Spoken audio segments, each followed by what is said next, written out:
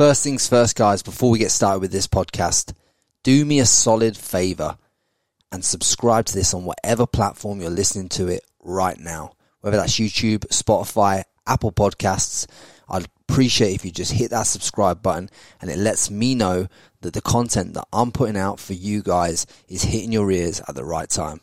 Much love. This podcast is sponsored by contentremoval.com. So whether you're looking to remove any images, videos, search results, fake Instagram accounts, get in touch with us at contentremoval.com.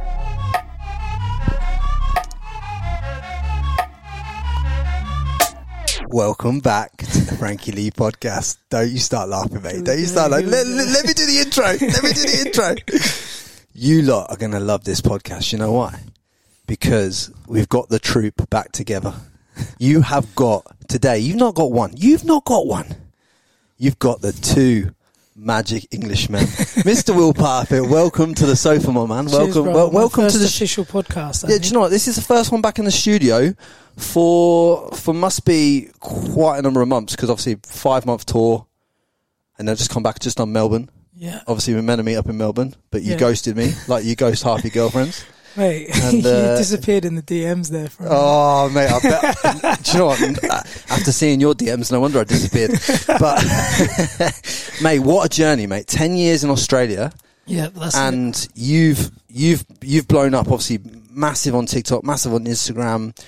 Obviously, look, with this kind of podcast, I'm willing to explore all types of business models. Obviously, you've gone for the live show model with the stripping and stuff like that. Yeah.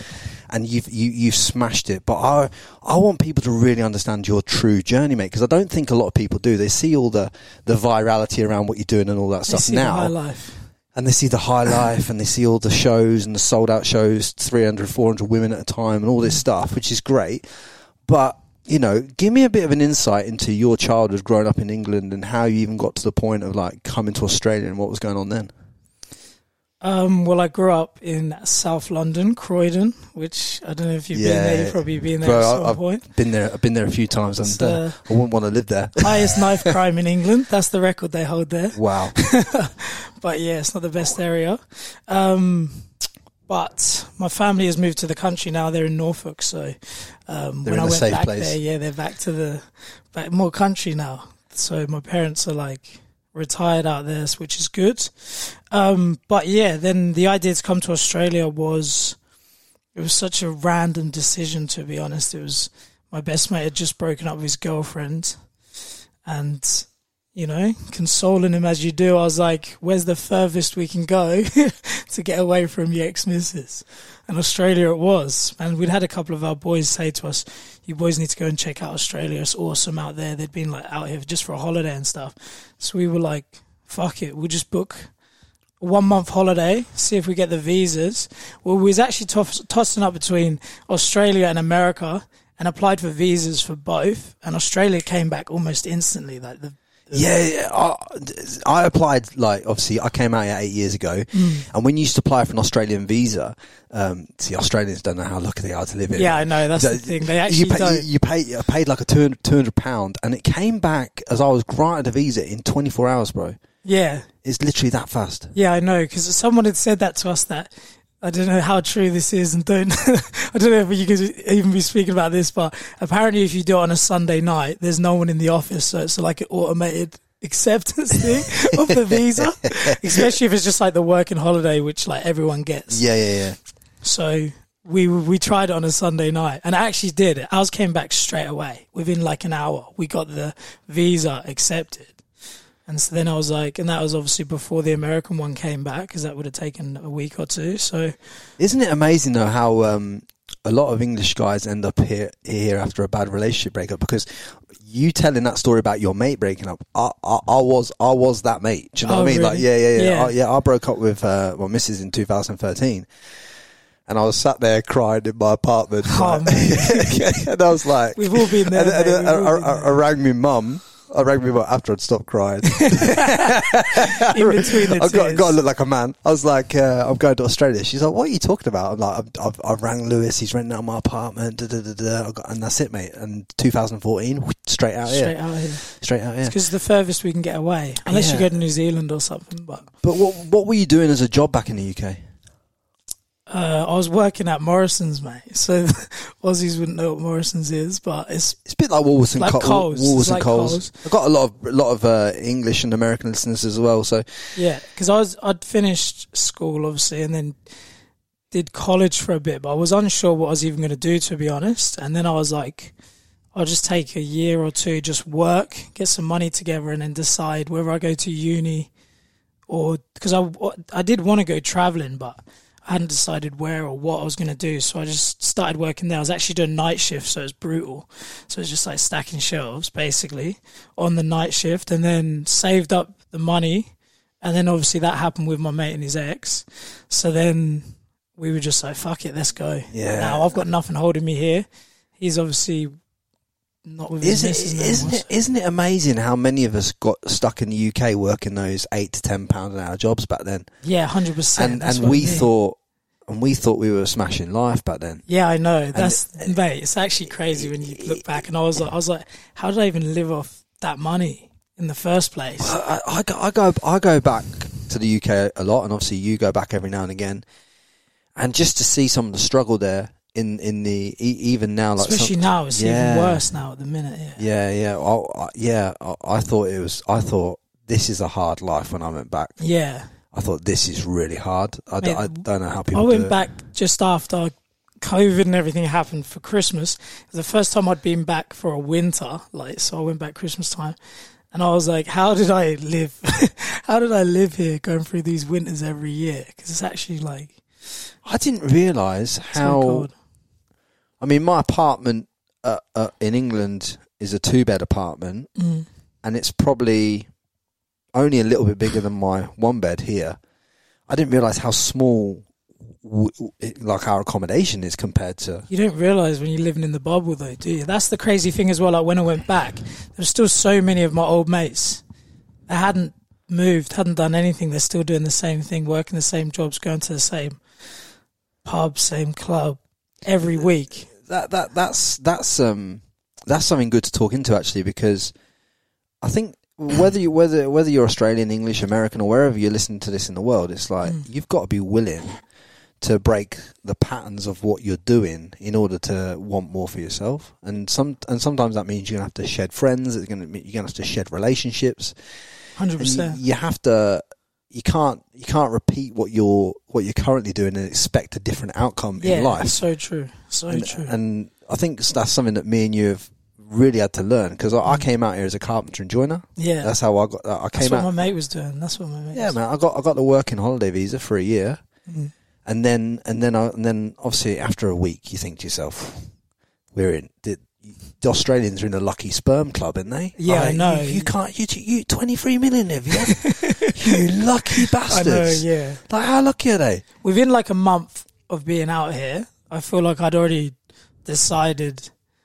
I don't know. It was like subconsciously in there. I already knew I was going to try and stay here, even though I was still like, oh, maybe I'll go back after maybe I'll still just come here for a holiday. But I feel like subconsciously I knew I was going to try and stay here. Mate, I wanted to stay here. Mate, it's honestly like an unbelievable environment to even think that you could be born into this. Like, and there's people out there born into it.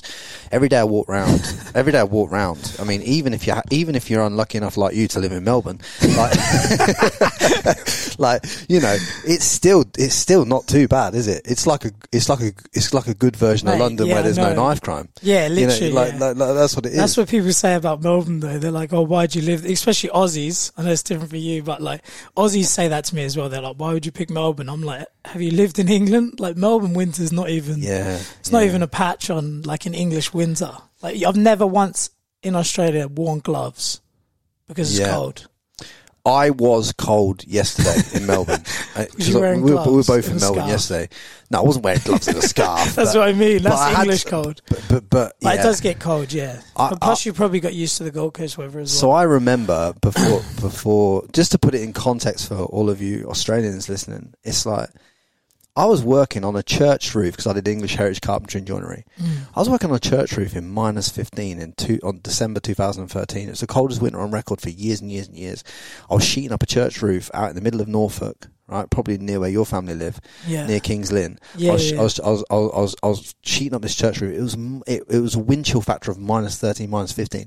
My hands were like this, like shaking. Yeah, it's actually to your bones. Yeah, to your bone and there isn't a winter I've known where we don't drop to at least -4, -5, and that is savage on you. Yeah. Like you kind of. I just want all of you Australians to listen to this to understand how fucking lucky you are. It's cold. Because I get a lot of them. I get a lot of them go to me, "Hey Frankie, I'm going to London." I'm like, "You have no idea." They're so happy about it, aren't they? That's what they say to me. I'm like, "You have no idea." I know. They're like, "Oh, I'm so jealous. You lived in London." I'm like, "What?" Yeah. Go there and live there for a year, and then you'll be running back here. You'll be running back. Yeah, because that lack of vitamin D for a start is going to kill you off. Like that, living in a shoebox, and then it's just there's no.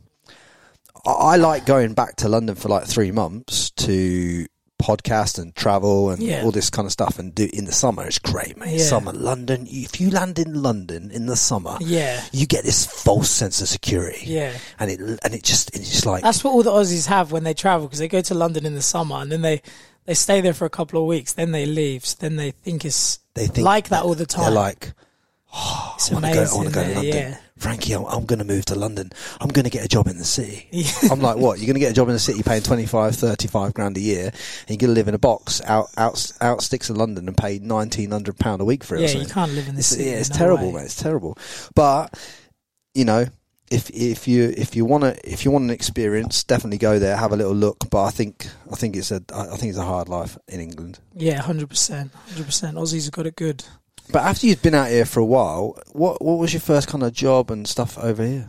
Mate, I was just doing odd jobs, to be honest. I was one of the first ones was a sales job. So we were in Brisbane. Actually, Brisbane was where I flew into. Same here, bro. Was it? Yeah. I flew into.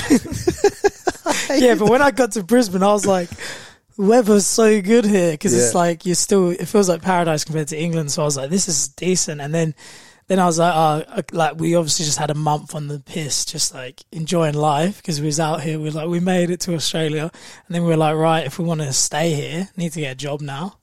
So then got a job, this sales job, which was door to door, but it was actually good. It was better than like what you'd think when like you say door to door, because of like the group that was there. Met some good guys there, and everyone's just doing the same thing, like just trying to get their hustle on and try and stay in Australia. So we all motivated each other. Because it doesn't matter what people say, it is really hard to hustle and stay here. And there were times like, it's hard. There's so many of people we met who come and go, and they wanted to stay, they just couldn't stay. They either ran out of money, they couldn't get the visas, or they had no other choice. They had to go home. But they do make it hard. It's very strict. Very hard. Very hard to stay here. Not many options, and it's even getting harder now.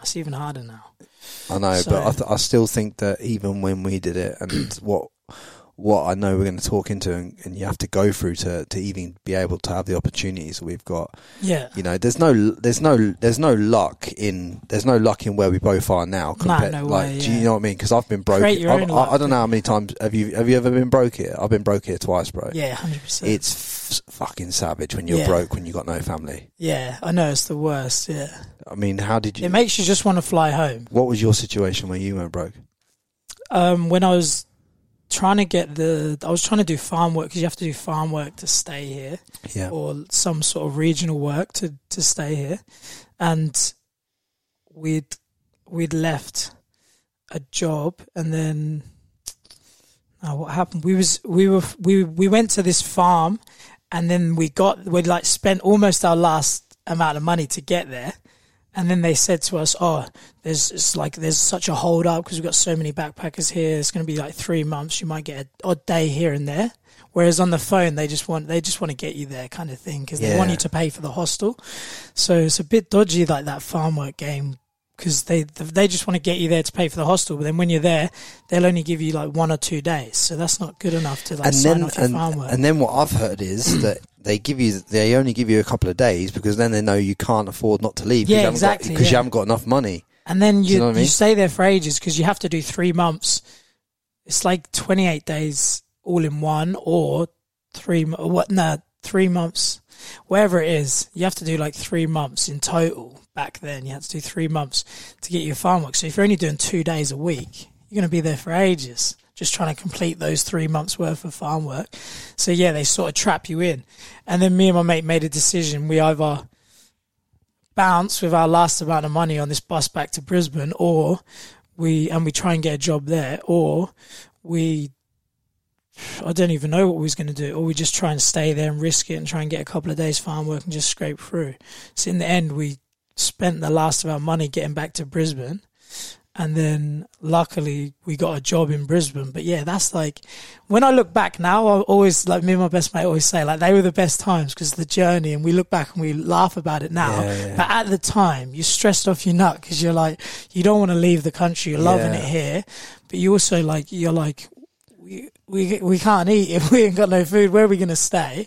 I'm not going to like sleep on the street when I could just fly back to England. You know I don't know how you felt, but what when I came out here, right, I saw all this abundance, like all these very wealthy young Australian kids driving like cars that we couldn't even get insured on in England. Cars that we couldn't even, like, you know, I left England and the top car I'd got by then was like a BMW convertible, bro. Oh mate, right? I'd have Ford Fiesta, mate. Right, so I was living. I thought I'd made it, right? I had a BMW and a nice 2-bed apartment and all that stuff. I thought I'd made it, mate. Yeah. You know what? I thought I was ready to settle down, bro. Like, I was ready to get wifed up. That was it. I was retired, mate. I had the 25 grand a year job. Yeah. Thought life was set. When I came here and I started to see that, you know, there was people that were 19 driving around a G-Wagon, bro. And I'm like, it's crazy. In your heart, when you come here as an immigrant and you're earning $25 an hour, and that's good money for you compared to where you've been. Right? Because people have got to understand that.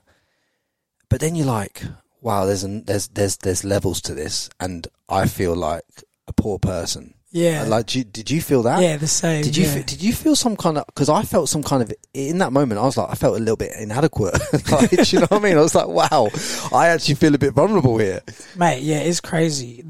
As well, what you said about the money as well, whereas we got a job and it was paying 20 an hour, and we were like, this is amazing. Because, like, compared to what we were on in England, it just seemed so much more. But then the Aussies would look at that as like, that's a bottom end job. Yeah. And then we were like, the guys in construction here are making 50 an hour. We were like, that's insane. Yeah. So the first time I was broke, I came here. Imagine this. I'd came over here with $6,000 and a bag of clothes. So I get here, right? I spend $2,000 on a car, $1,000 or something on accommodation. And then I bought some tools, which were quite expensive, like $2,500. So I had 500 notes left. Yeah. And then I got a job with this being, I couldn't get a job as a carpenter at the time because I was signed up for these labour hire agencies. Yeah. So I thought, you know what, because we're English, we want to work, we want to earn some cash, don't we? So I thought I didn't have any like pride or anything in this. I just went to labour for a tiler. Yeah. And his name was Tyler the Tiler, and if he still exists, I'm coming for you one day, bro. I'm coming for you. I'm seriously coming for you. Right? Tyler the Tiler. Let me tell you what he did, right? I worked for this guy for 3 weeks, bro, and he promised me $21 an hour, something like that. He didn't pay me anything, mate. So I'd been spending my $500, bearing in mind, fuel was costing, because I had to go from the Gold Coast, and I was living in Mermaid at the time, had to travel all the way up to near Logan, right, for this tiling job. I went to there every day for 3 weeks. The guy never paid me, right? So I'd worked 40 hours a week for 3 weeks at $21 an hour. So that's the thing as well. You get absolutely rorted as a backpacker. When you first come here, you get robbed. Yeah, you get robbed if you're not careful. And that we did so many of those like odd days here and there, like labouring. We never got paid for them. But you like work your bollocks out for those 12 hours. Yeah, because you're only like there for a day here and there. They just never pay you.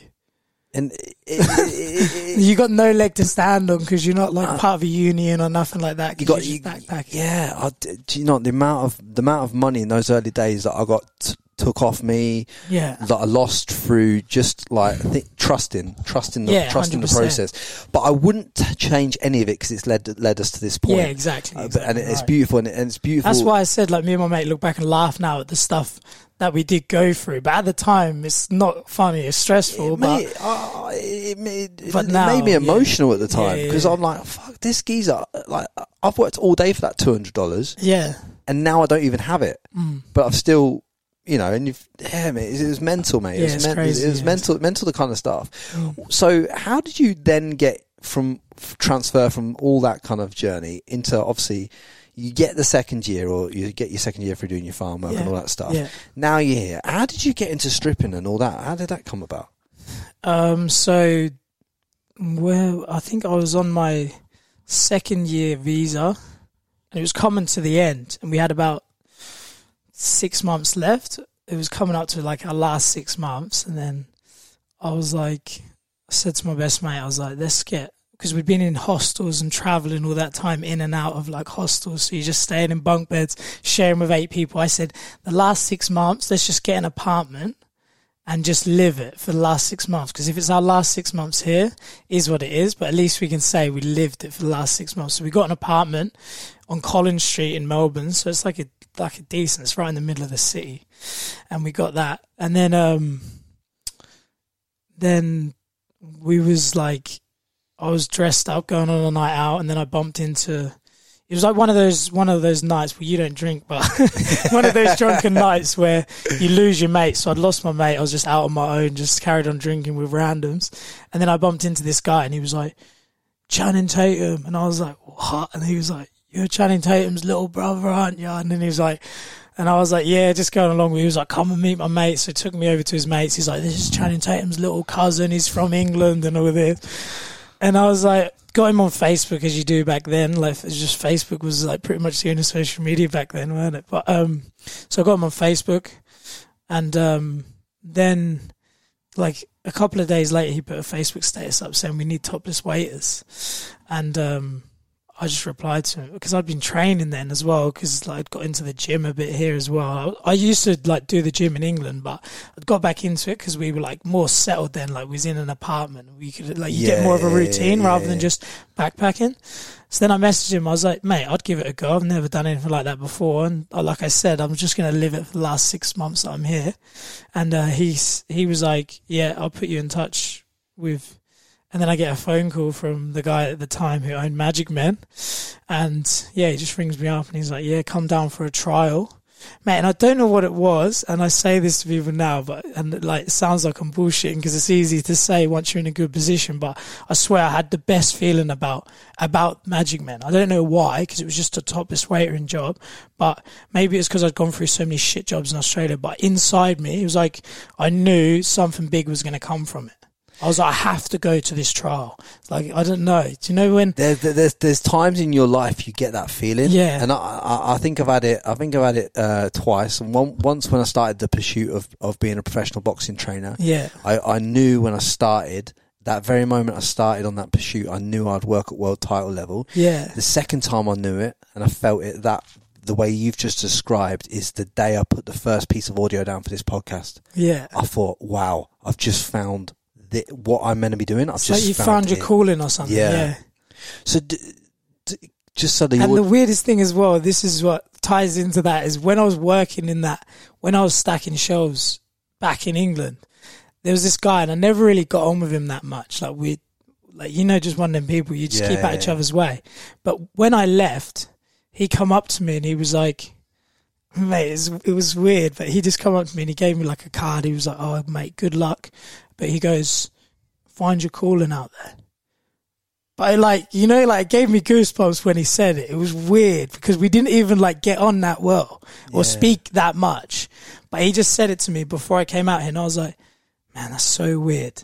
And then when I got the trial at Magic Man, mate, I thought about that and I was like, it felt like I was like, it was my calling. I don't know why. It sounds stupid to feel mate, because like at the end of the day, we're both we're both in separate arenas. We're both performers. Yeah. Like I perform with my voice and try and get the best out of people with my voice and communication. And you try and get the best out of people by making them laugh, by making them cry, by making them emotional, by making them have the best night of their life. You know what I mean? Like that's just how it is. It's like a performance job. I suppose I know from my experience, when you feel your gut never lies. Yeah, mate, it's actually true. And how many times have you get that feeling as well, whether it's a relationship or a person, you get that gut feeling about them, but sometimes you ignore it.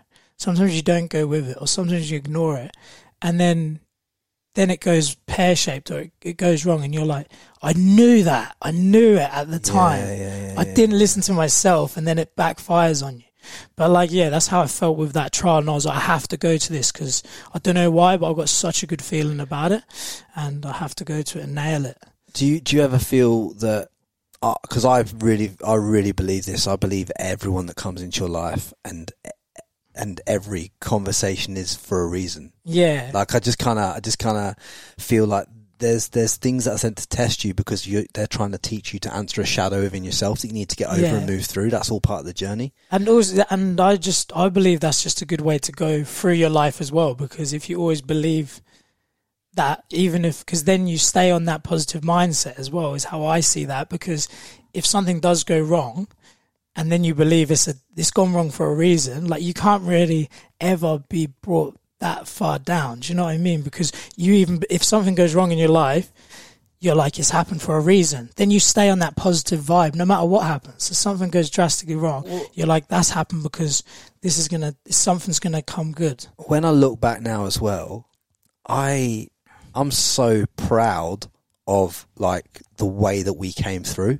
Yeah. Because it was hard. It makes it, when you look back, you're like, wow, that I feel such an achievement. And sometimes when I speak to young Australians that have had a privileged lifestyle, like a really privileged lifestyle, and they want to go out traveling to like the Londons and stuff, sometimes I think the reason they feel some lack in themselves, from what I can tell when they speak to me and they feel like something's missing, the reason they feel something's missing is because they've had everything. They've had it good. They've had it everything. Not saying that's their fault. That was just their cards that they were dealt. But when you're dealt a little bit of a, I've seen some Indian guys come over here and make good moves, and when I see the immigrant mentality, when I see that working, I know a Brazilian guy that's doing really well in building over here. It's like when I see that, it just I don't know, they're the most fulfilled people I know. Yeah, because they've not come from like a generational wealth point of view. They've come from a bag of clothes. They've got that fire in their belly as well, because they're like, it's different. That's why it probably is good that.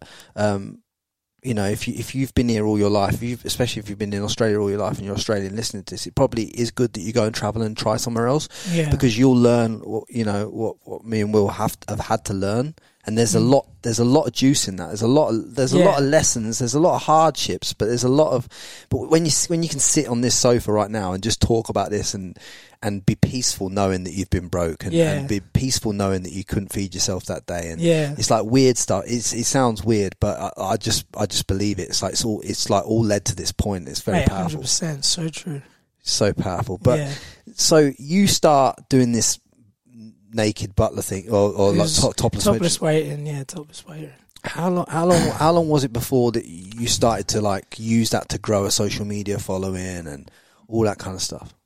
So when I started, it did seem like a strip club. Like it was like a little grimy club in South Melbourne, and it only fitted like some shows. They were only doing like 50, 60 girls maybe would come in there, but still I was like, this is crazy, and you're just going to get paid to go in this club and party with girls. So I was like, mate, 100%, I'll do this. Why not? Like, especially you were how old at this point? I was 23, 24, no, 24, 24, I think. 24, 25.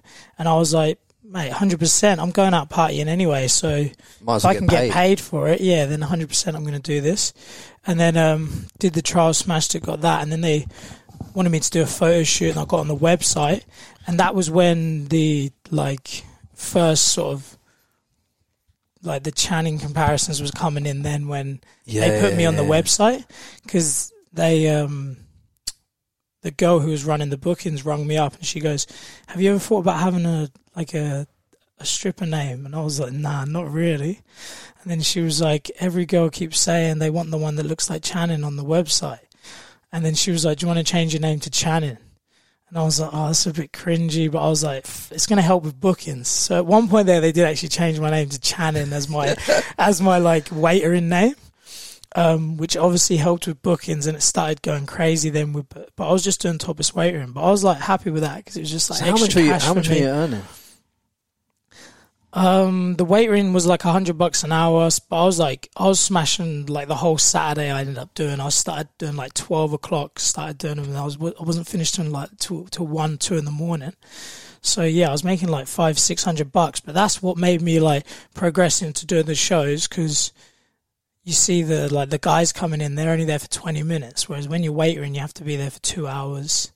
So I was like, I'd rather just come in and do the show, get my money and like do that rather than. And the thing is, when I first started, I was like, I'd never do the shows. I was like, no way could I do that. I can go up on stage in front of those girls. No way. The waiting room was easier for me because I can stand there talking to girls all day if I have to. So that was easy for me. You just had to flirt with girls.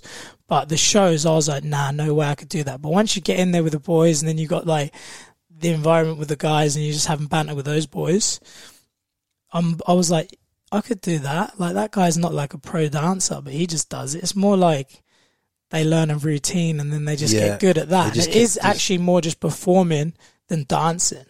Like because it's how you like connect with the crowd and entertain the crowd. You don't have to be like a Chris Brown up there or Michael Jackson busting out all these dance moves. No way. If anything, the crowd goes silent when the guys are dancing because obviously you're watching then. Whereas the other guys who were like getting eye contact with the crowd, getting the girls standing up, like that's when the crowd's going crazy. So it's more performing. And that's when I was like, okay, I could do that. See, I actually think from the way you've described it, what you do now is probably, after you've done it a while, it's probably easier than butler in the buff kind of thing. Because I did butler in the buff in the UK to save, as an extra job to save up to come out here, right? And that was like you say, standing there 2 hours having small talk. Yeah. You always get a cheeky reach round from a non-desirable. Do you know what I mean? Like that's what happens, though, isn't it? Yeah, like, you got to be honest. That's what happens, and you do get over the like. If we did that to a woman, oh mate, put it this way, girls, if we treated you the same way that you treat us when we're butlers in the buff, if we did that, we'd get arrested. We'd be up on the charge. We'd be up on charges because, mate, honestly, I've been savagely assaulted. You're right, mate. That's why you need. I needed counselling, mate. It's the real reason you got me. I didn't need counselling for what actually happened. It's when I turned around, I thought, "Wow, I need counselling now." Mate, I need counselling after this job. I need counselling. Yeah, mate. No, it is like savages. That though. We always say that where it was like you get a room full of these girls together and you only put 7 topless blokes in there. It's like feeding. It's like feeding the sheep to the wolves. Have you ever seen that? It's equivalent to. You know that T-Rex in Jurassic Park? Yeah. Yeah, it's like you. Oh no, what's them little ones? The little T-Rexes, the Velociraptor. The Velociraptors or whatever. You know where they all run at you and they start ripping you to shreds. That's literally how it is. Yeah, it's like that. It's like that. Yeah, especially because you do the outback towns. Yeah, they're the craziest. We did one just recently, but the one that I did recently, actually, we stayed in. Because obviously you're not going to get the Ritz out there. You're not going to get like such nice hotels when you're staying out there. And we actually stayed in a place that might as well have been a hostel. Like it was as close to a hostel as you could get. And I was like, stuff like that makes you like think back. And I was like, this is actually crazy. I used to stay in places like this and I was like just living normally. And now I look at it and I'm like, I don't want to stay here. Like, cause you get accustomed to living like the good life. But that stuff makes you reflect back on like the journey, and I'm like, that actually literally only happened 2 weeks ago. We was in Rockhampton, and I was like, mate, I don't want to stay here. And I was like, I used to stay in like a hostel like this. I stayed in there for months. I know, and like even some of them days you be thinking, you know, am I going to get a bed tonight? Yeah, like, do you know what I mean? Like, yeah.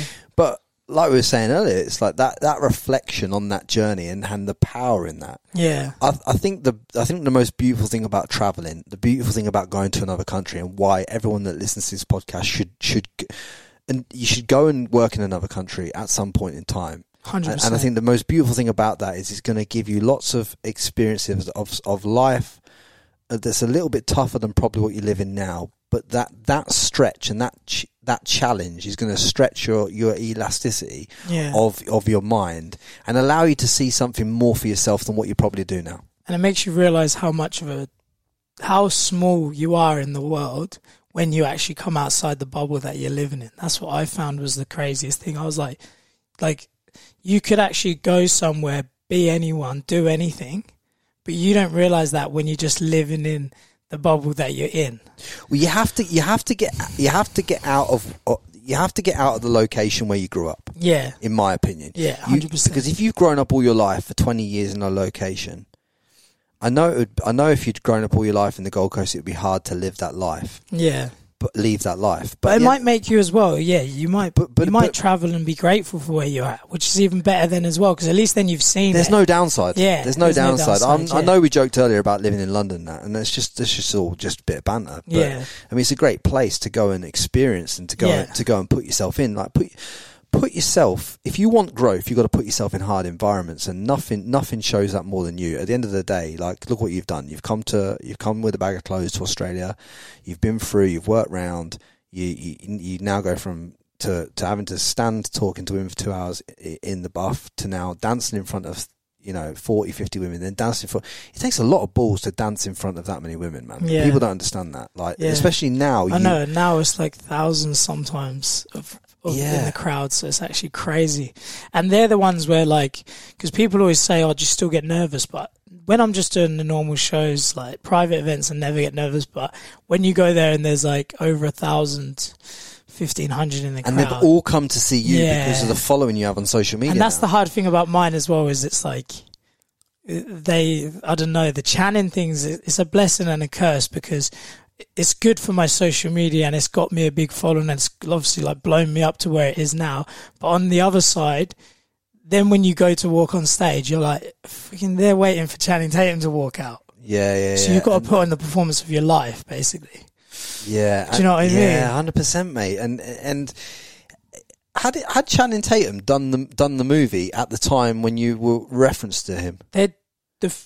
The first one had just come out, and then that's when Magic Men came about, just after the first one. There's a lot of serendipity, like a lot of events that just worked out. Yeah. See, this is why you got to have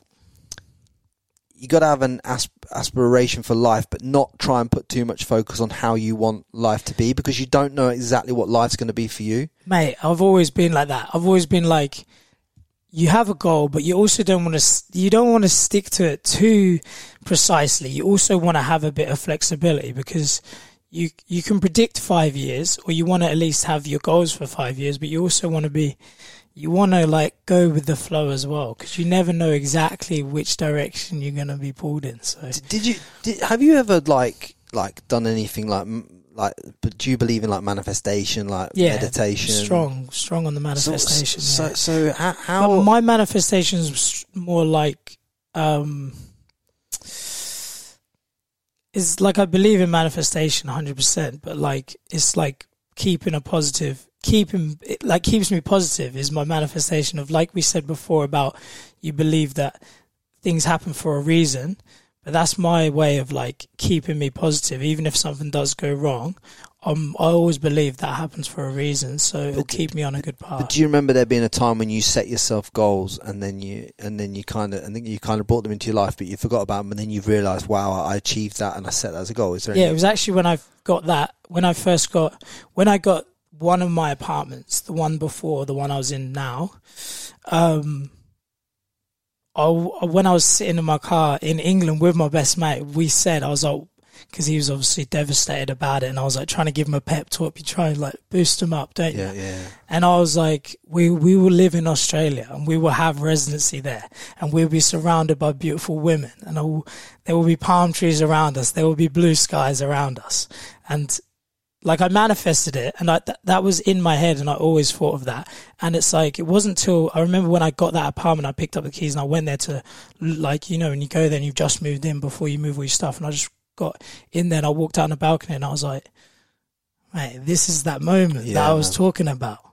Bro, I had that moment that you're talking about 3 years ago.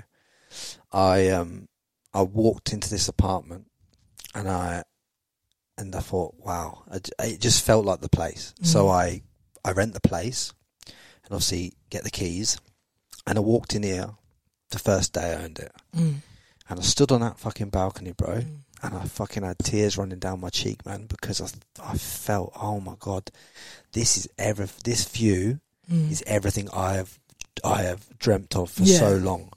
And no one else could understand that. Yeah. You probably can't, but I hope you feel this when I say this. 100%.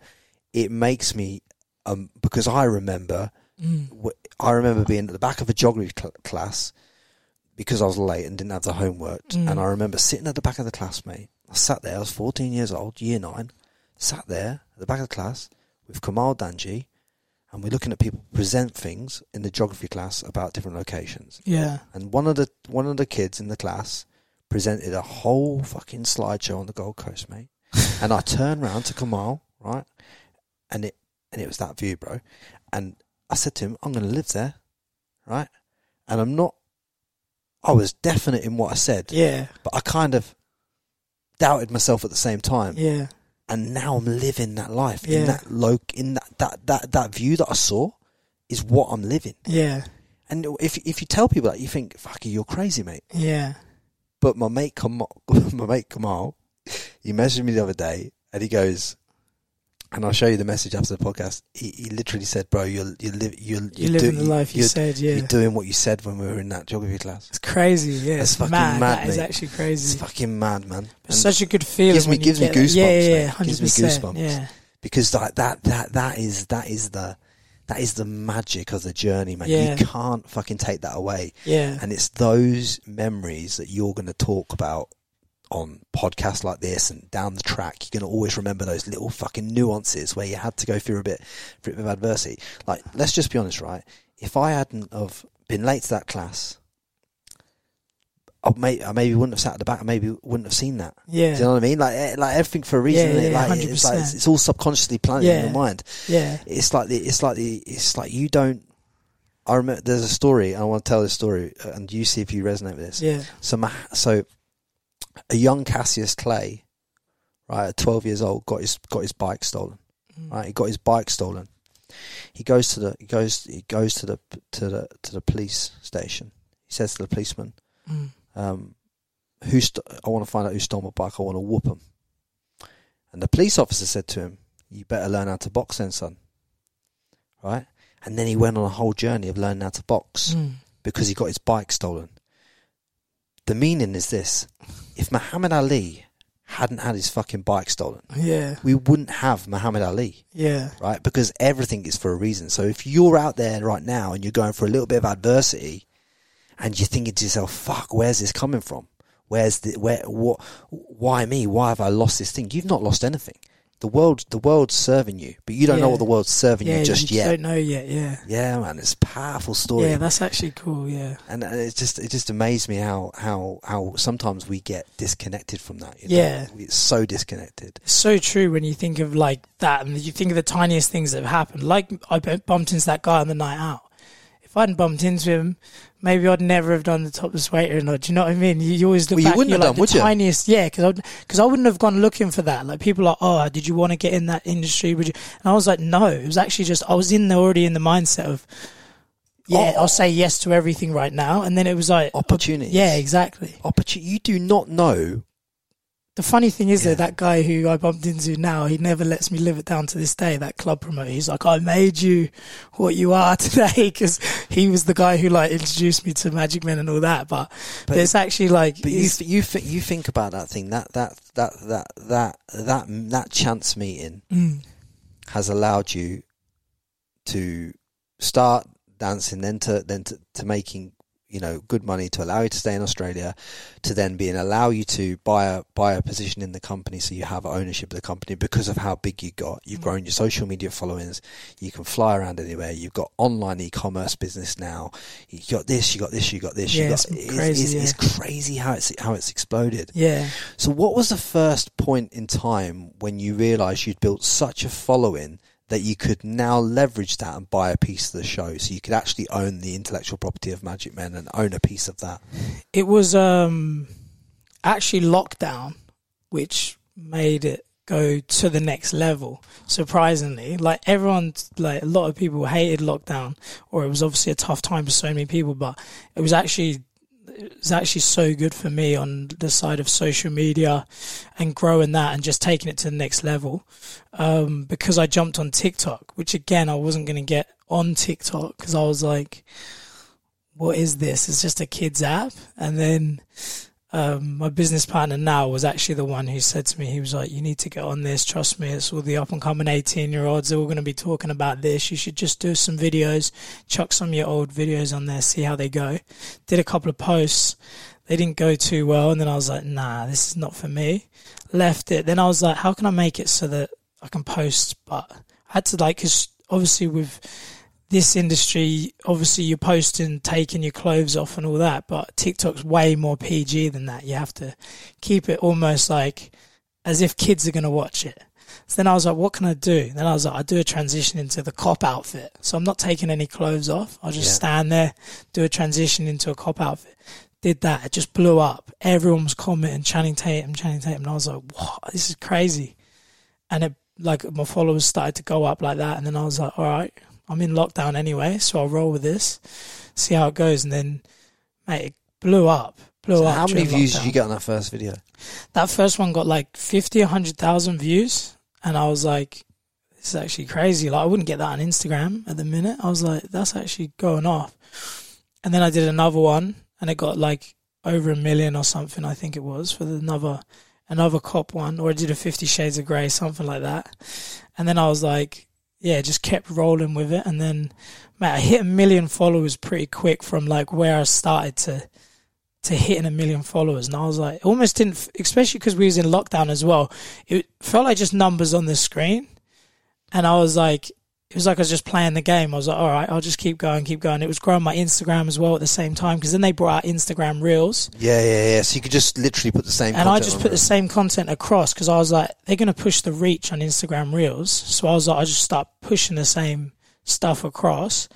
And then that blew up again on Instagram. But again, like you see, it's just numbers on the screen, the following, and obviously it's just a social media thing. But then it wasn't until we did our first show when lockdown ended. We had like a massive show in Perth, and we were like, that was our one that we were still just keeping there, because it was at the end of the year, and we were like, I think lockdown, like, it came to an end like October, November for us or something like that in Melbourne. So we just kept the Perth one there, because we were like, hopefully we can still do one big show before the end of the year, like get out of lockdown. And then that was huge. Like, we sold out. It was like over 1,000 girls there, which we'd never done before at Magic Men, like that size of a crowd. And that was when I was like, this shit's got real now. Like, everyone was taking photos with me and stuff at this show. And I was like, it was no longer just on a screen on TikTok. I was like, this is actually mad now. It's crazy. Now you can see how you qualified the social media following into real life people that came to your shows now. Yeah. That's what I mean. Yeah. So it was like, that was, and it's still weird for me even now, like when people come and ask for a photo, like people say to me, oh, like, I'm humble because of that, but it's just because it's still weird to me. Because it's like, it's just social media. I haven't been on like a TV show or anything like that. But sometimes it does feel like I've been on Love Island or something like that, because people in the airport will be like, oh, you're Will off TikTok. And I'm like, that's actually crazy. Like, it's crazy how social media is now. People like put you up on that pedestal as if you've almost been on TV show when you've got like a big following. And it's just another example of a serendipitous event where you get onto the right platform at the right time. Yeah, 100%. Because I heard that about people who got on Instagram back in the day. And that's how they got a big platform back then, because Instagram was like popping, with the reach was good. And obviously I got on Instagram late and all that, but So yeah, TikTok I just got on at the right time as well, and obviously I was speaking to Tammy Hembrow ages ago and a couple of years back, and she didn't realise at the time. She thought she didn't realise that Instagram was like, she thought it was like a private photo app. Yeah. She didn't realise in the early days you got loads of followers off it. She thought she was just posting them on there and it was like a storage type thing. And she, through her pregnancy and that, she and getting her body back, she was just recording her progress, and she just blew up, man. Yeah. And it's just like, then she started to see that this was real, and started to see, because she had that same thing where she didn't. She just numbers on the screen. Like, she had no idea at the time what it meant at the time. She blew up early days of Instagram. Yeah, she was like one of the hundreds. First ones. Yeah. This was a funny thing about that. I'm meeting her and I'm talking to her, and like, I remember the lads in the boxing gym like saying, "Have you seen this chick on Instagram?" Do you know what I mean? Like back in the day, like before I'd even come to Australia, and like, you know, 3 or 4 years into my thing, I'm talking to her about it, and like, it's crazy now the world works that and how you can grow if you're in the right place at the right time. You can grow all kinds of different pieces of real estate, but it's just about catching the right trends, isn't it? Yeah, exactly right. What do you see any other social media apps at the moment other than TikTok that are kind of like got good grounds for growth?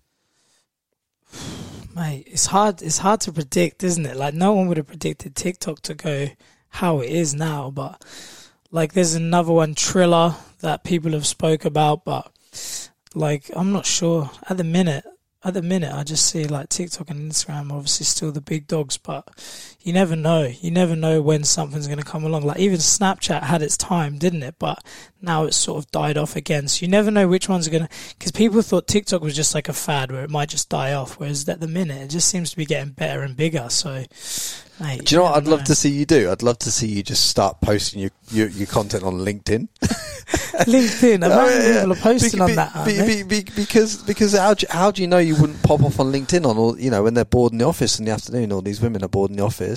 Mate, it might pop off on LinkedIn. Next minute you see me posting on there now 10 times a day. Well, I've heard of Stranger Things working. You don't know, do you? You don't know. You might get booked like, out. Even Twitter goes all right though. I started using that, but I never used to use that before. But like, that goes all right. Zuby had a big go at me the other day because Zuby's massive on Twitter, massive, right? He goes, "Watch this photo. I'll post a photo of us we was in Grilled in Melbourne." He goes, "I'll just post this photo of us doing the podcast," and this went just took off. And I'm like, "Zuby, man, that's Twitter." He's like, "Yeah, bro, like, it goes off. You just got to put your thoughts out." Yeah. I'm like, wow, like, it's weird how some people are bigger on some apps, some platforms. Some platforms, and some are bigger on others. But here's the key to most you listening to this: it's just about taking action on some platform. Yeah, and it's consistency on anything you do, really. I mean, if any of you listening to this want to build something of meaning that's meaningful to you in any niche or anything, just pick one platform and start creating content for that platform. So so if you consume content on other platforms, that's all good, but just have one platform where you actually create rather than consume. And I'd still say TikTok at the minute is the one to jump on, because if you can do video and you can make something in regards to video, I think videos for sure, because TikTok's good, and then you can repost them on your Instagram reels. So I've been sleeping on TikTok a long time, right? And in the last 2 weeks, I've done one video that's done 2.4. I've done one video that's done 1.2 million.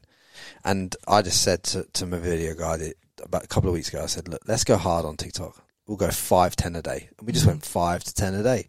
And we're throwing everything out there. Because on TikTok, you can just throw anything. You just chuck it out there. You just chuck anything at it, chuck anything at it. And the algorithm picks one up and throws it out there to 300,000 people, and then one gets 3,000 views or 500 views. And yours is harder as well because it's a podcast, so you're talking, but you can't put music. Well, you can put music silently, I guess, but it's not the same as a dancing thing. I suppose if it's a really emotional story, you can put like a Tom emotional music over it. Tom emotional music in that Tom Bailey track. But it's a different kettle of fish. But it's just about sending it as hard as you can, isn't it? 100%. Just consistency. Yeah.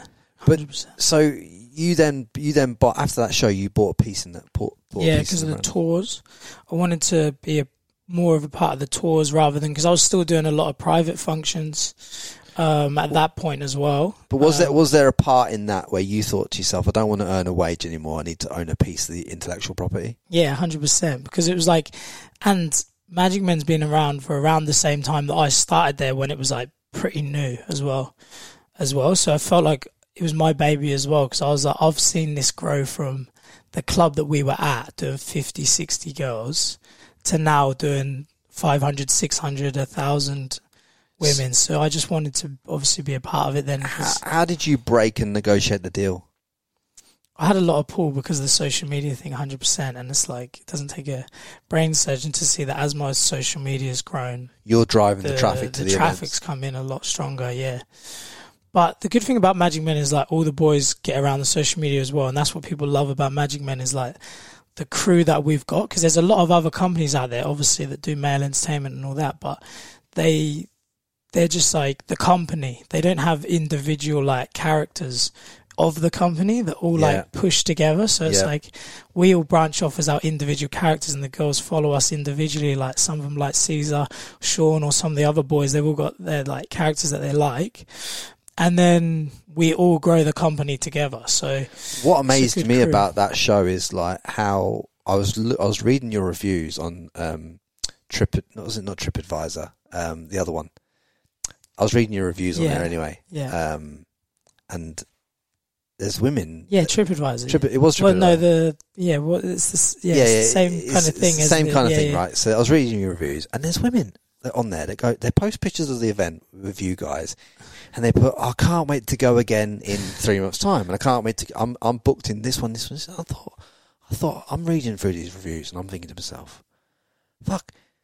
This is a repeat business. It's return customers. This is return customers. And that's again what like loads of guys that have come to Magic Men who have worked for other companies. That's what they always say, and that's what we've tried to do different. Is like we still have so much crowd interaction compared to like, because we could easily just go do the show, come on stage for our set, and then just go back out the back. Yeah. Maybe come out for a few photos, but that's it. If we didn't even have to do photos really, because they're only coming there for the show. But what we do is we do a meet and greet before the show, so they get to actually meet us. Then we do the show. They see us on the stage. Then at the end we come out and get photos. And I'll go around individually because I know a lot of the girls have come to see me. I'll go around individually like during the breaks, everything, to try get as many photos. And obviously it does my head in as well at the same time. Like you get over taking photos, but at the same time I'm so grateful for everyone who's coming to the show. I'm like 2 seconds for a photo is going to make their night. Yeah. Also all shares on social media because they're all putting them on Instagram story. Yeah. That's the thing. Social media just takes it even further because everyone tags Magic Men. That's the good thing about like male entertainment back in the day might have been a bit like underground. So even if they did have social media back then, they wouldn't have been posting about it because they probably wouldn't tell people they're going. Whereas now it's seen as like almost a cool thing for a girls' night. It's like a normal, regular thing. And that's what turning over millions and millions and millions of dollars. Yeah. And people will just keep coming back. It's because of that. It's because they are literally treated like queens while they're there.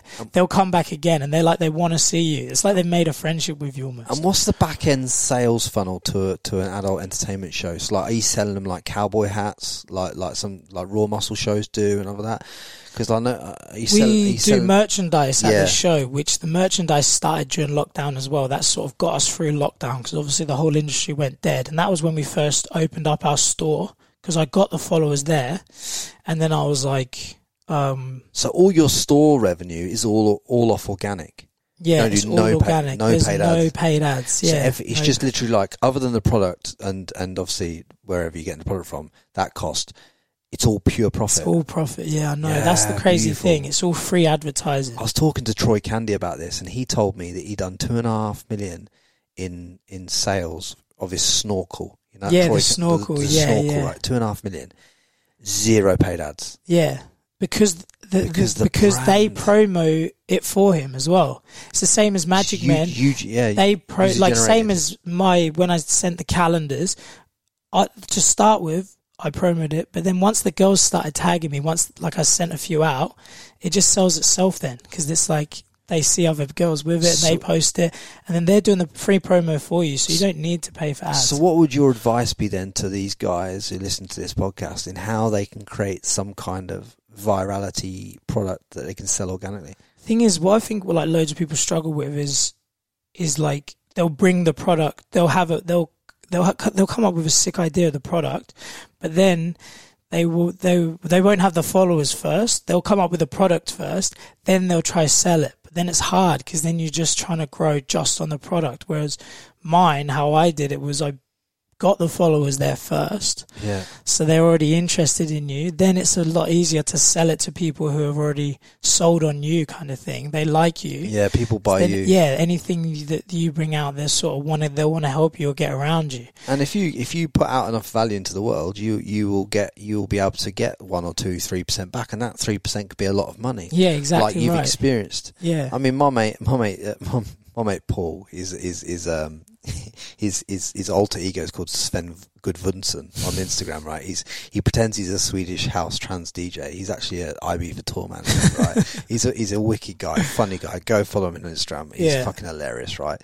Anyway, he fucking built this whole alter ego of being a Swedish house trans DJ, put on the accent, everything. Yeah. Built like 40,000 It's the character they buy into, because they've bought into this character because he's a funny guy. And he'll sell like 400 to 1,000 calendars a year at like whatever price with the margin. 100%. Just for a little cheap Shopify store. And he'll bank some cash. Yeah, 100%. That's what's good about Magic Men as well, is we can actually sell our merch at the shows as well, which a lot of people, they might just do it online, whereas we actually get like to see them in person as well. So that's where a lot of it's like 50-50, a lot online, and then like the rest is we're actually seeing them in person, which they want to buy even more when they see you in person, kind of thing. And I didn't realise how much they become raving fans. Yeah, I know. Of you, because you are like their perfect dreamboat man to them. They've seen you on TikTok. They've seen you on Instagram. Maybe it's true, bro. Yeah. It's like they've built this. It's like they know you. They like you. They trust you. They're in your world. And when they're in your world, they just obviously you're serving them with the performance and the staging thing. But it's just a brilliant business model. Yeah. That touring business model is a phenomenal, great cash flow business. Yeah, 100%. Great cash flow business. So what do you hope to take it to? Because obviously, like when you see the ones that are bigger than you in the world at the moment, obviously you're the biggest in Australia. Yeah. You guys are smashing in Australia. Yeah. But I presume, if I'm right in thinking this, you'd probably be looking to take this to kind of like Las Vegas and 100%, and London, and trying to make it more of a. I'd love to bring it home to London. That's on the cards for sure. But that was obviously always our goal. We want to go international, especially once we did because Australia, and we'll still keep doing Australia, if not twice the amount of tours that we're doing, which is hard to even think of, but we'll keep doing Australia as we're doing, but we want to go international because we've got a big enough and a strong enough crew now to do that, which is going to be our first test of our first international. Well, we're going to New Zealand, but our first proper international where we're going to be away for a month, so we'll be running the Australian tour still, and we'll be doing Canada at the same time. So Canada's our first big test of being away for a month and still having a crew running the Melbourne show at the same time. It's going to be a test, but it's like, I reckon we're going to be ready for it. It's not till May next year, but it's going to be crazy, and it's going to be hard for us as well because we've never done that many shows in 1 month, because normally it's still predominantly just the weekends, like Thursday, Friday, Saturday. But Canada's going to be Tuesday nights, Wednesday nights, Thursdays. Like it's going to be like 20-something shows in 30 days. So. And what a lot of people won't know about you is the fact of people think, Frankie, you've bought a stripper on here. Why you bought a stripper on here? I'll tell you why I bought a stripper on here. Because you want to join Magic Man. Nah, mate, I am fully ready to do that. You know what I'm saying? I reckon I'd send it, bro. Have you seen it? Mate, I could send it. You don't. Mate, I've got faith in you. Bro, I've got some fucking moves in my locker. Don't you worry. But the reason why is, one, because I've seen how your life is similar to mine in the way that it's changed dramatically. 2, what have you done? You've gone from working a job to buying into intellectual property of a show. 3, you've smashed e-commerce out the ballpark. Fully driven off social media. You've built a great social media following, and not only that, you're using the cash flow to invest in real estate. Yeah. So we were talking before the podcast. Yeah. Like you've got massive plans for buying more apartments and renting them out. Like, give me a bit of an insight into your thoughts on all that. Mate, it's like my next, because obviously you can't do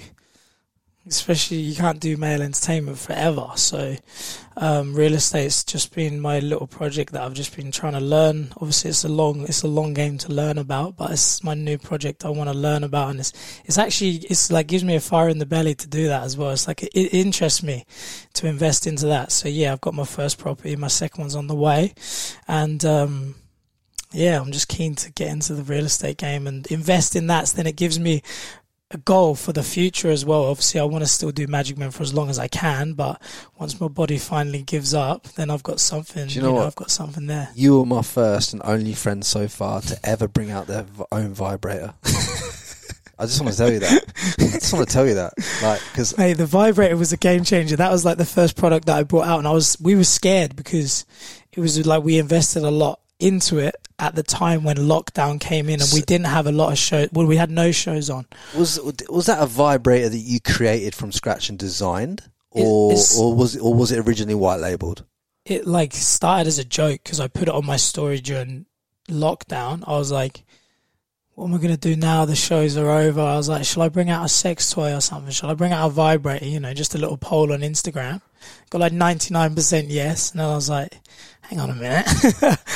I was like, maybe we could do this. And then got some ideas going. And then we was like... Yeah, I suppose you asked the girls what they wanted. Yeah, and then we started turning it into that. We were like, give it names. And, you know, especially with a name like Will, they were coming up with all sorts of names for this for this thing. Like, it was the... What were they calling it? Because it was the sex toy that really took off as your first econ product, wasn't it? Yeah, that was the first thing that was the only thing, that was the first product, yeah, that we put on the store. And we brought out this like big, because we like invested some money into it, but yeah, there was no shows on. We were like, this has to work, because we're like, it's not the best time to be dishing out money when you're already in like a lockdown with no other shows.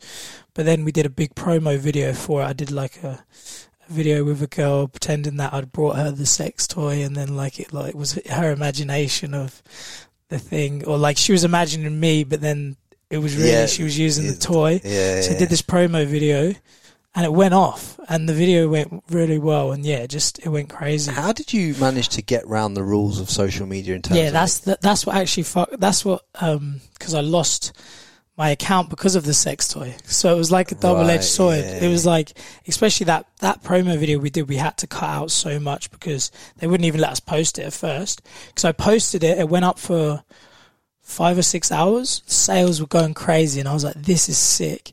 Boom, Instagram's taking it down. And I was like, no way. Then we had to chop and edit it a bit and change it, obviously take out loads of scenes, and then we got it back up again. And then again, though, even though we had the massive promo video, which helped, it was just consistency, because then I was talking about it. I was like having banter with the girls about like the toy and all that, and then it was like they kept the sales coming in, and that was like then I was just like, my project in lockdown was just to see how many of them we could sell. And we actually sold out the first batch that we invested into. So have you now done like 7 figures in sex toy sales?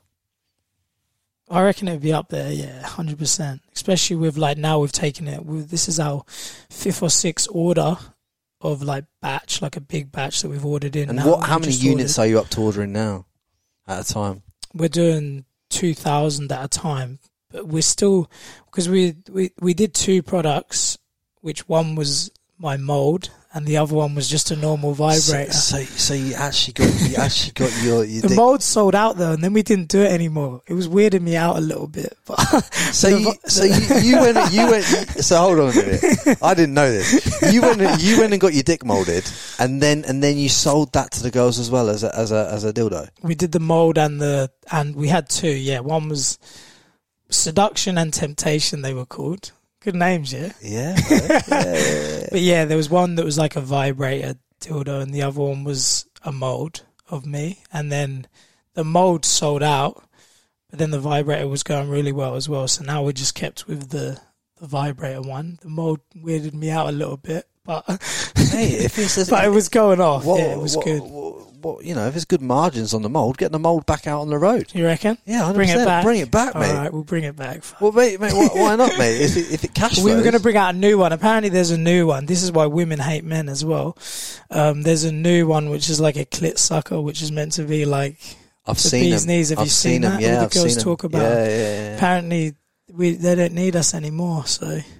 Mate, they do because if they need someone to nag at, don't they? Well, look, but yeah. So I'm thinking about bringing out that, but yeah, like because of how busy the tour's been, the shop has taken like a back foot now, and we've still got products, and we take them like the calendars and take that stuff on tour.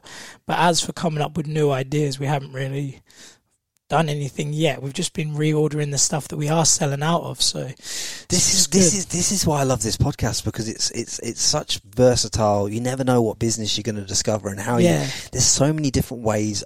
Sex sells though. That's what I can tell you. That is like that. We was not expecting.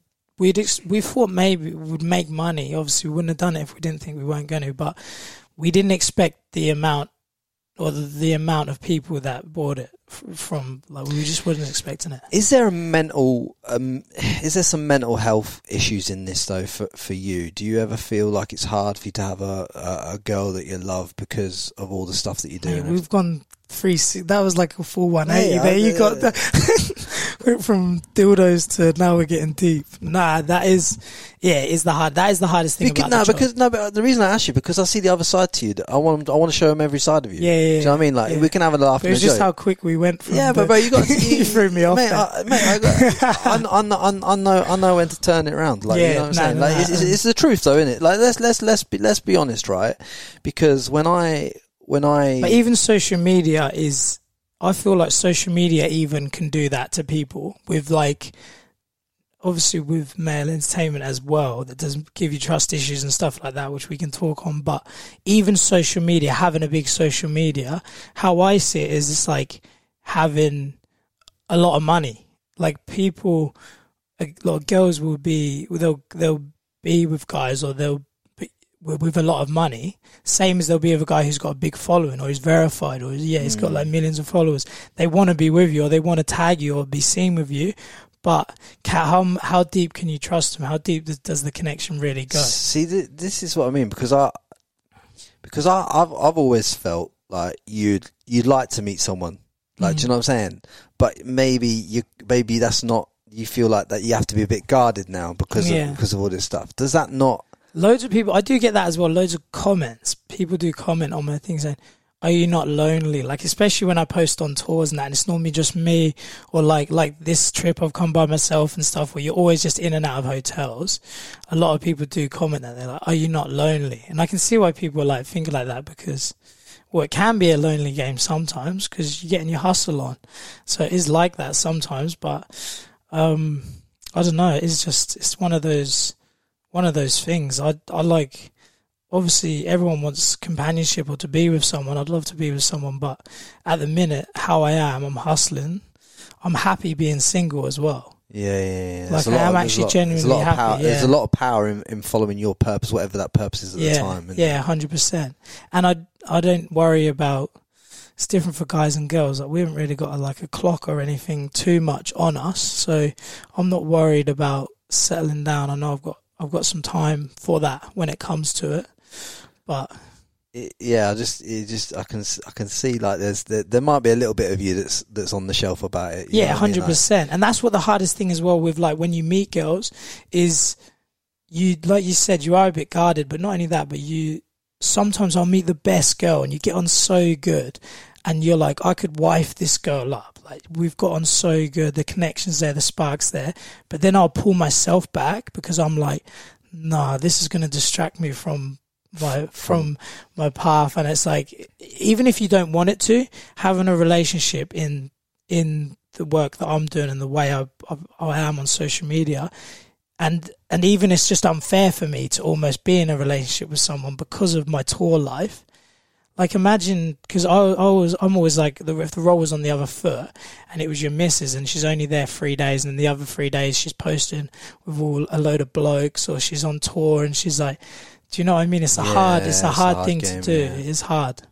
And I'd rather be in a relationship once I'm settled in Melbourne. I could still be around the shows, but I'm just not the tour life how it is now. How long do you reckon you got left of tour life for you being head of the show? That's another thing as well. That's always in the back of your mind. You never actually know. You never know when the next young gun's going to come in, or like there's going to be another headliner at some point, isn't there? Do you know what I mean? There has to be, yeah. And yeah, you just got to try to keep yourself fresh and keep on your game as much as possible. But yeah, that's another thing that's always in your mind. That's why I'm loving the real estate thing as well, because the more I'm getting into that and the more I'm focused on that, that's becoming actually like into reality now, because I always spoke about it. Now that's come more into reality. I'm more like, you've got like a safety net as well, because the stripping and that game is like you've got a time limit. But you've done the smart thing. You've always known the time limit was there. Yeah. And you've allocated accordingly. Yeah. Like your watch is a good investment. I've seen that watch earlier. I see it at the airport. It's a beautiful watch. Decent, yeah. Do you know what I mean? Like you never thought back in the day that you'd be out in Australia stripping and be able to buy a watch like that. Oh mate, no way. Do you know what I mean? Yeah. That would have been a watch, that would cost you about 3 years' salary in England. Yeah. Mate, 100%. And that to me is like so empowering to see how much abundance you've created in your life from that chance meeting when you were just out walking around Surfers drunk or wherever you were drunk. Yeah. It's just mental, isn't it? Like, yeah, 100%. Just mental how the world works and how it provides you with an opportunity. Yeah, it's mad, isn't it? If you could like summarize some key points in terms of like if I was to ask you how you would empower people out there listening to this to go and take what's right for them in the world in terms of like what kind of key points would you say really helped you throughout this journey to kind of distill that? Yeah, well, like we said, I'm like strong on manifestation and seeing it and believing it. And if you do honestly feel like there's better for you out there, because I always had that feeling when I was in England. I always believed there was a life that I need to be living out there. And mate, always keep a positive mindset, and consistency is always my number one thing. I always come back to whatever it is, stick to it and just keep plugging away at it, whatever you think it is, and keep that positive mindset. It is going to work out. It's going to work out. It's going to work out. Because that's what I've always done. And if it's like a lot of people will take one no or two no's, and life's always going to try to beat you down, always, no matter what it is. And especially even some of the closest people to you are going to tell you like that's not going to happen. But you just got, if you honestly believe, you just got to keep fire, like tunnel vision, head down. Go for it. You got to fire it and wire it in your brain that you are going to do what you say you're going to do. Mate, 100%. And trusting in yourself is something I've learned. Is I never take anyone else's opinion of what I'm doing too seriously. Yeah, that's what I love about Magic Man as well. Like, I've got such a thick skin now with and social media, like, because you see all the comments and all that stuff. You got to have such a thick skin in that game, and it's actually helped me so much just in everything, in everything in life, having a thick skin. What is the biggest place you struggle at the moment? Where I struggle? Yeah. Mate, I don't really, I've got a good life. I don't really struggle too much. Even with like the mental health thing, I've never really had no problems with anything like that, to be honest. I'm really good at pulling myself into a good, or always just keep myself into a good, strong headspace.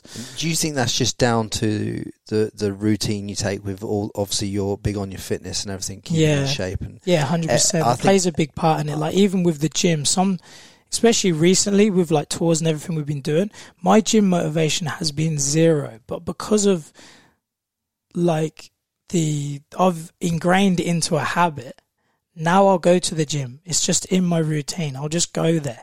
Even though I've got no motivation at all to go there some days, I'll still go there because I've turned it that long of going there into a habit. Like it's ingrained in me it goes past that point. You know where they say like, oh, you create it into a habit. It does actually happen if you just have to stay consistent long enough. You just have to ingrain into yourself of why you're doing it as well. I think if your why is big enough, like obviously your why at the minute is simply, you know, you want to go out, you want to buy lots of commercial real estate, you want to grow your shows, you want to expand into America. Yeah. You got a pretty big why and a pretty big purpose behind what you're doing. I think if everyone who listens to this looks for whatever their purpose is, I mean, I know we've had a bit of banter on here about sex toys and this, that, and the other, but at the end of the day, like, to build a social media following and generate 7 figures out of sex toys on the back end of it, it's like, well, how can you, that's business 101. Yeah. It's like, so what you've essentially said throughout this podcast is generate attention, give value to the marketplace, sell a product on the back end. Yeah. And it's like, that's the beautiful thing, and sell out live shows as well. Yeah. But if you had to check out the planet tomorrow, mate, and you couldn't leave none of this behind, but you could just leave the one golden pearl of wisdom for this audience to help take them to that next level, what would it be? One golden pearl of wisdom. Keep smiling, stay positive, and don't ever give up on your dreams. I love that, mate. I love that. Thank you so much for coming in today, Thank you so much for having me. Honestly, I've wanted to do this podcast for a long time, as you know. I've been chasing you down. Yeah, I know. Yeah, no, I'm glad you did, because I am like that. I'm useless. Yeah, mate. I just wanted to give people a bit of an insight into you and a bit more behind the curtain. I mean, we've had a bit of banter on here. Mate. Like I said to you, I don't really do many podcasts at all. Most of my TikToks I don't even talk in, to be honest. Like, I leave that stuff on Instagram. But I just wanted to give people that insight into, you know, how you've generated capital and how you're living your life like you are now through doing something where not every podcast would talk about this. Yeah. So it's like mostly it's just the stripper questions. Yeah, but I get there's going to be people saying, why didn't you ask him about what's the worst thing a girl did at the show? Because that's not really what I'm trying to get from this. You can do that on another day. Do you know what I mean? That's not really, I didn't really want it to be that conversation. Yeah. I wanted to give a real insight into your thought process and how you've created attention and then took that attention and turned it into something meaningful for you that's allowed you to change your life. Yeah. And I think that's a beautiful thing, mate. So credit to you, man. Thanks, man. Thank you so much for coming on the show. Thanks for having me. And guys, do me a solid favour, yeah? Getting Will Parfitt on the show was an absolute mission. Probably another one that's took me about 2 years or more since we met, man. And credit to him for everything he does and the way he smashed it. Share it on social media, girls. Come on, share your two favourite English Magic Men. If he gets enough shares, this guy will be on stage at Magic Men getting his shirt off. We'll get him back in that apron. Mate, honestly, I tell you what, right? I'd rather go on stage than get in the apron again. The apron's where you get shit money in the reach round. Give you a Magic Men apron, don't I'm not about that reach round. It's uncomfortable as fuck. But anyway, guys, like, share, subscribe. I hope this has been a little bit different of content for you, and I hope you've loved every single minute of it. And as you know, we've got banger after banger after banger dropping on this podcast, and you know I love it, and you know I love you, and you know I appreciate you. So let's go. Much love. Peace out. Don't forget to subscribe to the Frankie Lee Podcast.